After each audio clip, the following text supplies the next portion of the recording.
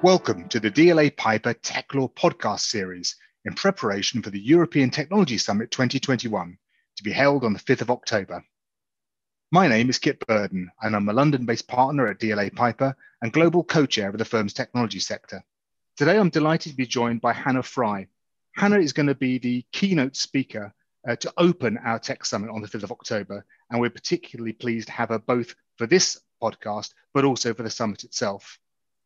As many as you will know, Hannah is a very well-known academic, a broadcaster, and in fact, frequent speaker on many topics, particularly relating to mathematics, data, and its influence upon human society and the way which we interact with each other. You may also know that Hannah is particularly well known in current times for having effectively predicted through the power of maths the inevitability of some of the pandemics that we're now going through.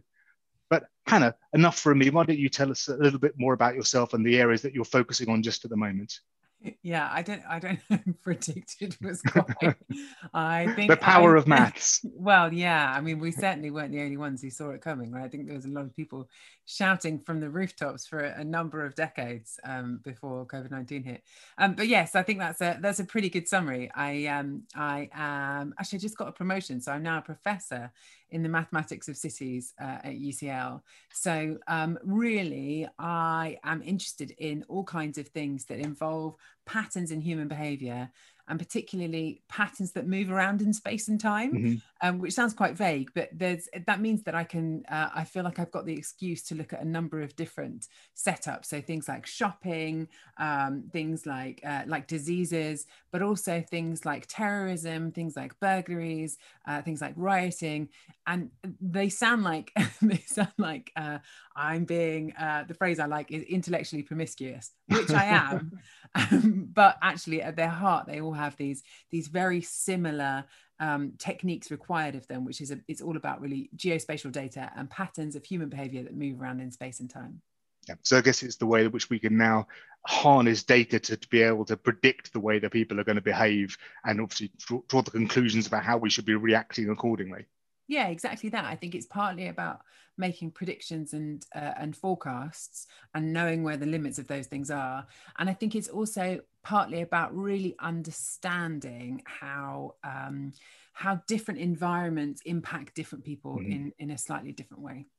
Okay, well, taking that point about predictions, I think back in, I think it was 2019, you did a talk entitled "Should Computers Rule the World?" I think for those who haven't seen it, I think it's on YouTube. And I really enjoyed listening in on that because you went through some of the both the capabilities but also limitations of the use of algorithms and artificial intelligence, and gave some of your views of what the future could be based upon the application of those types of technologies. Now, obviously, at the moment, we're living in a very uncertain world. I don't even think we could say a post-pandemic world yet, but one where at the same time, we've got all of the uncertainties resulting from COVID. We've also got the very disruptive impact of new technologies, and in particular, artificial intelligence upon the way that we interact with each other and companies work, and in fact, the way that society will operate. But given what you were thinking back in 2019 and now where we are now, what would you say were the key challenges for us associated with AI in particular? Well, it's funny actually, because I sort of think that the big thing that's changed or should have changed since 2019 to now is that we should now be living in a world where people really understand exponential growth, given what's happened with the pandemic. But I also think actually there does still seem to be this, I don't know, I think that people are sort of remain a little bit slow to catch on to that idea. There's this brilliant book, a new book by Azeem Azhar called The Exponential Gap. And it's essentially about how technology is increasing exponentially, which I think anybody who works in the sector realizes, but that society is sort of trundling along at this kind of linear, on this linear slope. And thus, as a result, the gap between what technology can do and what society expects technology can do is ever increasing. And I really think that's sort of the position that we're in at the moment.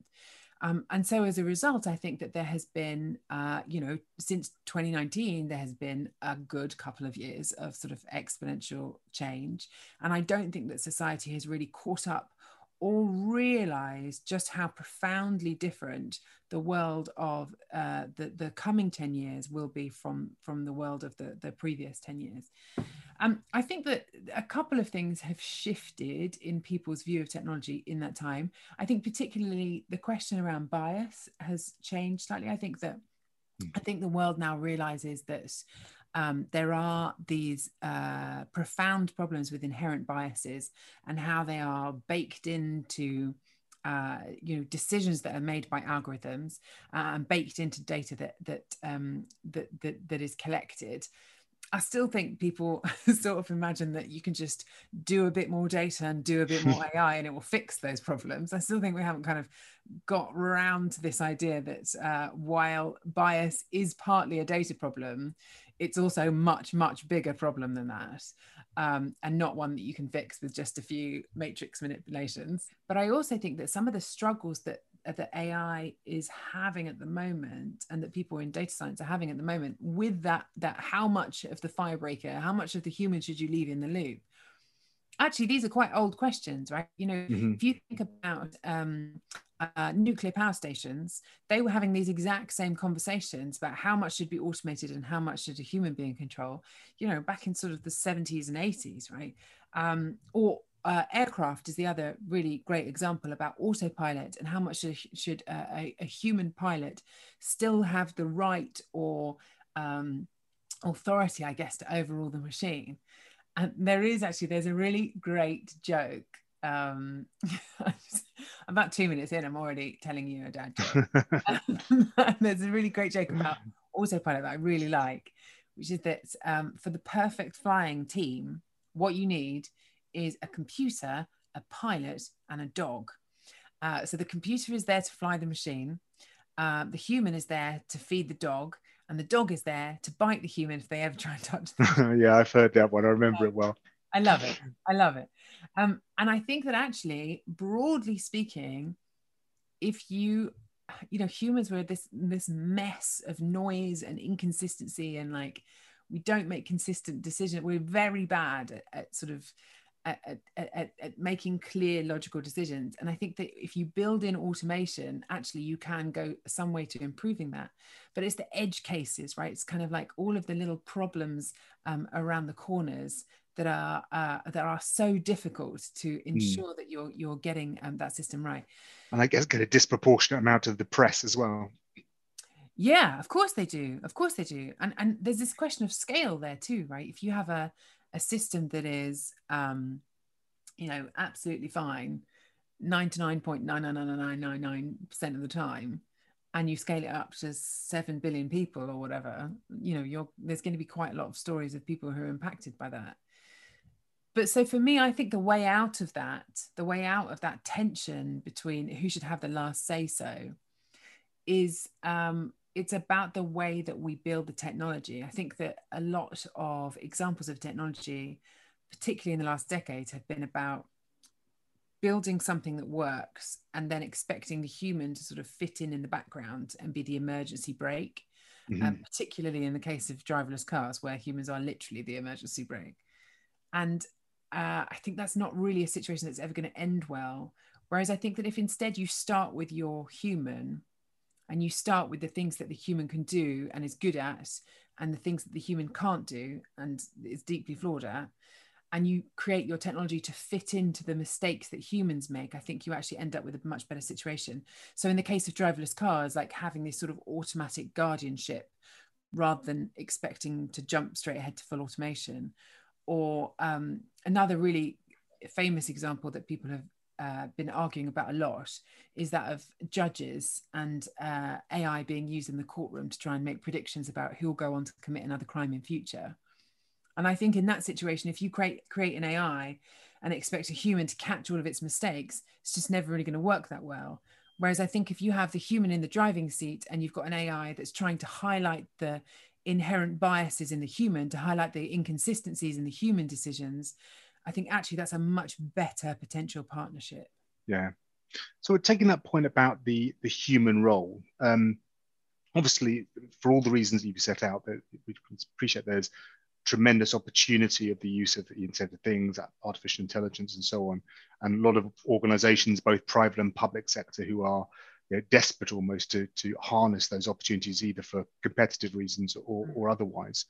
And we can see that there are some guardrails being imposed by things like the requirements of privacy by design, which is coming in through the new privacy legislation, and now new regulations from the European Union about constraints in terms of the way that artificial intelligence can be applied and in what context. But to what extent do you think, from your perspective, that this can be entrusted to regulators and governments as opposed to organizations who are actually creating the AI?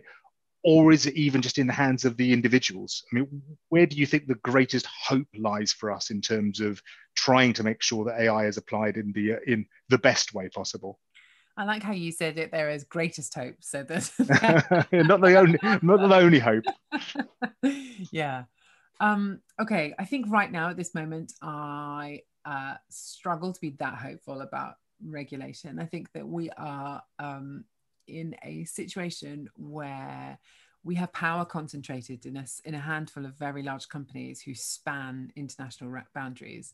And I think that does make it incredibly difficult for you to introduce effective regulation. So I wouldn't say I was optimistic in that regard. Simultaneously, I think in terms of an individual, I think it's very difficult to have much autonomy and sort of power in any of this. I remember I was researching my book. So this is like a couple of years ago now. And I went to something that was called a crypto party, which sounds a lot more fun than it was. So at a crypto party, you essentially go and learn how to protect your own privacy when searching online, when doing anything really. Mm-hmm. And some of it was kind of obvious, like ad trackers and using the dark web, that sort of thing. But some of the lengths that people in that room were willing to go to was pretty extraordinary. So there was one in particular, I remember someone had created a type of operating system that lived on a USB stick. And when you pulled it out from a computer, all trace of your existence just completely disappeared with the Wow. stick. And you essentially reinstalled an entire operating system every time you plug this thing in. And I think that actually what I found really startling on that evening was, well, the lens that people had to go to avoid being tracked. How much they had to, I guess, forego the things that the rest of us are quite willing to partake in, how much you have to remove yourself from society. But I also thought, while I was there, as I was looking around all these people, I mean, you didn't exactly have name badges, right? It would kind of defeat the purpose, wouldn't it? I found myself looking around and I couldn't help it. I was like, what do these people have to hide? But I also think that that's kind of strange that we're so far down this road that actually to want to be able to have some autonomy about your own information, it means drawing suspicion. I think that's kind of pretty extraordinary. Well, the fact that there's no longer this, well, I suppose on one side we have this very strong legally enshrined right to privacy, and yet everything about the use of technology in society suggests that is being worn away, and yet never the twain shall meet. We see lots of implications of that in the way that companies want to use the technology that's available to them, but it's almost a case of saying, well, just because you can doesn't mean necessarily that you should. And there's plenty of examples of that, I'm sure. That's such a good point. I think you're absolutely right on that one. I think it's like, I mean, I'm the same, right? I'm an academic who handles data around human behavior. And there are times where I'm thinking in particular of one project which my PhD student conducted, where she had a mobile phone, basically mobile phone trackers on people. It was all above board, we didn't sort of break any rules. but it pinged people's location. We recorded people's location every 3 minutes over a period of time. This is pre-GDPR days, I should tell you. And what it meant was that when there were terror attacks on London Bridge and on Westminster Bridge, we knew how the crowd reacted, right? We could analyze that and study it, and we could compare it to something like Oxford Circus, where there was an incident in that tube station where people thought that there was a terror attack and there was panic, but it wasn't real. It was sort of, it was a situation that escalated and got out of hand, but it was never any real threat. And you can look at how real panic changes people's behavior in a way that artificial panic doesn't. That is such a sophisticated project, right? You dream of having data sets like that. It's so, the detail that you get about who we are and how we behave is so extraordinary. But I also so like, I can't like claim to be this like lofty person who is like, no no data. There shouldn't be any data. But at the same time, I really recognize that we've lived through this period where companies have basically been like hoarders, right? Like, they're sort of like these dragons sitting on their piles of treasure, being like, just give me more and more and more and more and more, without ever knowing whether they're going to use it or whether it is of any use whatsoever. And I think that is going to change, surely. I think the pressure will change. But I think we've started to see this actually. This is definitely the last couple of years I've really noticed companies starting to use privacy as a marketing tool, as essentially as like as a way to make their products appear more valuable to the customer. And I think that's a very interesting shift actually. Yeah. We're using privacy as a differentiator, but in a positive way. I think it certainly is something that we see. But taking that on another stage in terms of using what we've seen now as an example of what may be to come, there have been some people who've said that what we've gone through recently in COVID-19, it was almost like a dress rehearsal for other challenges that we're going to face as a society, with climate change being the obvious example. And the recent heat wave in North America is a frightening precursor of what may be ahead for us as a society in the years to come. And obviously, technology and the use of data and the use of AI has been a great help in terms of the way that we have reacted to COVID-19 and found our ways through it, in terms of the way, the speed of the research that's been done, the manipulation of data to help with modeling of the way that we should react and so on. But to what extent do you think that those self-same technologies, those self-same techniques and realization of the power of data could be at the core of the way that we react to some of these other upcoming challenges, with climate change being the obvious one? Yeah, that's such a good question. I sort of think that, I think one of the big things that I noticed, particularly early on when everyone was very concerned, when the pandemic was really the only thing that people could think about, what I really noticed was a lot of scientific institutions trying to connect the dots. There were initially like a big flurry of activity. Google mobility data was really helping us to understand the impact that lockdowns were having. There was like lots of these little, or the NHS Test and Trace app, about the number of connections with other individuals. There were lots of these little things that were trying to preserve people's privacy, while simultaneously trying to sort of advance our understanding about the pandemic. And I still think that there's this real tension actually, like what was done in South Korea, where it was, everything was connected, right? So like you use your bank card in an ATM and then get in a taxi and everything is joined up. And I know that there's still sort of an ickiness about that, certainly within the UK, and I think in America too, about that idea that you would be able to use that data even in a situation such as a pandemic. But I think the really positive story that I think will persist is really what happened right at that beginning, when everybody was really concerned about it. Because institutions like the Royal Society, who saw that there were these really disparate projects where people were using their own data sources, recognized this opportunity to start joining things up together, and I guess connecting up different people's expertise. So things like, in a supermarket, having people who are crowd specialists, right? Because there are people who spend their entire lives like modeling the movement of a crowd and trying to like work out optimal flows through buildings. But connecting up those people with individuals who are maybe fluid dynamicists and look at the way that air flows and through a sort of air conditioning system within a supermarket. And then maybe simultaneously, I don't know, connecting that up with town planners who understand, how there are resources spread out across a town and how there might be some areas which require a little bit more support in terms of getting hold of groceries. I think that that was the really positive thing for me was noticing that these distinct boundaries of scientific understanding based on data were no longer in their silos. It was really about joining them up. And I think that when it comes to something like climate change, I hope that the urgency is there while it's still possible to make that difference. But I think that you really need that connected up approach. I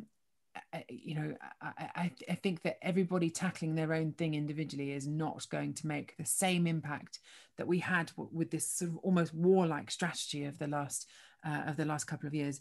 Everybody trying to head in the same direction. Yeah, I mean, you've benefited from an incredibly diverse background of people that you've interacted with, from academics in multiple different fields, be it physics, geography, maths, etc., as well as architects and geographers, people obviously involved with city planning, all the way through to fluid dynamicists, if that is the word. I think you work with Formula One, which is exciting for all of us petrol heads out there. So with all of those different sectors, all those different areas that you've been involved with and which you've been able to assist with in terms of their analysis of data, if you were to pick out areas which you think are particularly prone to disruption now as we move into this year, or continue to move through to Industry 4.0, digital transformation, whatever you want to call it, where do you think the greatest change is going to come? And is it, as many people say, retail, although maybe that's a bit of an old story now, or are there other areas yet which perhaps are more subtly impacted? So I think for me, I think it's the ones that have sort of traditionally been left behind a little bit. So there's sort of a bigger technological gap for them to jump across. So I really like the tech in farming. I think it's amazing. There's lots of really exciting stuff. There's also actually in sort of the public sector, there's this amazing project that is trying to bring tech to firefighters. So if you think about it, I mean, if there's one area that's really been left behind by technology, it's firefighters. I mean, they're still there with a clipboard and a walkie-talkie, right? Which is the same technology they had in early 90s? I mean, maybe even earlier. So there's one project where they're trying to use machine vision to improve the visibility of firefighters as they are in a smoke-filled environment. So I think some firefighters actually, when they enter a really smoky building, they're taught to close their eyes just to heighten their other senses because the visibility is so terrible. And they have kind of infrared cameras, but like they're really bulky and you sort of have to sit and hold them up. And actually, if you're in a hot environment and with big gloves on, it's just not really reasonable. So this one project, it uses infrared vision or infrared cameras and then machine vision to project the outlines of objects onto the inside of the visor of a firefighter. So when they're in a building, they can kind of look around and say, okay, there's a person over there, there's stairs over there, there's the fire over there. And make like an enormous difference to how quickly they can navigate through a building, which I think is like this really profound shift. And really save lives in the very literal sense. Yeah, completely. So, I mean, I had the opportunity to speak to the founder of this company, this guy called Sam Kosman. And he was saying that like the number of times, really like really tragic, the number of times when firefighters have run out of air while trying to find their way out of a building, just because they can't see. Yeah. He told me a story about one of his one firefighter who was, literally feet from the door and just didn't know it was there, and very tragically ran out of air. Yeah. And having this kind of technology will really, I mean, just make a massive difference to those. Yeah, well, every single life saved is worth the investment, isn't it? Yeah. Well, obviously, the summit theme that we have coming up in October is all about technology as an enabler of resilience as we come out of these pandemic times and hopefully into sunnier climes in the future. But when we read about technology, either in the press or through books or people that we hear talking about it, quite often there's quite starkly opposed views. There's those who have a rather dystopian view of technology and rather negative connotations about what impact it will have upon our daily lives and the loss of control of individuals and so on. And then others who have a far more positive view and talk about the enablement of technology, how it will free us up from the drudgery of tasks and give us more time for more artistic and positive pursuits. So that's much far more of a utopian view. Do you I mean, part of this may come down to whether you're a glass half full or a glass half empty kind of person, but do you think either one of those views is more or less likely to be the truth in practice, or are we inevitably going to have a mix of both? And perhaps as a follow-on question for that might be, is there anything you think that we could be doing now to trend us towards more of the utopian view rather than the dystopian one? I think that, okay, I feel positive about how the conversation has really started to focus on the people who are left out of the equation. Really, I think that is at the forefront of people's minds at the moment in conversations about algorithms and about data. And that doesn't mean that it's even close to being anything like fixed or ever will be, let's be honest. Yeah. But I do feel positive that actually this is genuinely something that people care about. And I think it tends to happen that when people really care about something, it does make a change for the better, even if it takes quite a long time. I think that the main thing for me, and like maybe I'm using optimism as a coping strategy, there's a possibility there. I think the main thing for me is that we are at a point in history when the biggest problems that face humanity, like climate change, like pandemics, like access to clean water, the plastic waste, all of these problems are essentially scientific questions. And I think that because of that, we are in a position where data and AI and technology genuinely can make a humanity changing impact. Not saying it's going to be easy, and not saying that there won't be terrible stuff too along the way, but I think that's the reason why I remain overall quite positive about this space. So with that optimistic note in mind, for all the people who will be coming along virtually to the summit in October, if you could pick one thing that you would want them to be able to leave that summit with in their mind to reflect that optimistic spirit going forward, what do you think it would be? Okay, so I mean, I think the one thing I'm going to say is actually, I think it's generally a lesson for life. Getting a bit profound, aren't I? Like I've done the meaning of life now. I've done the biggest life lesson.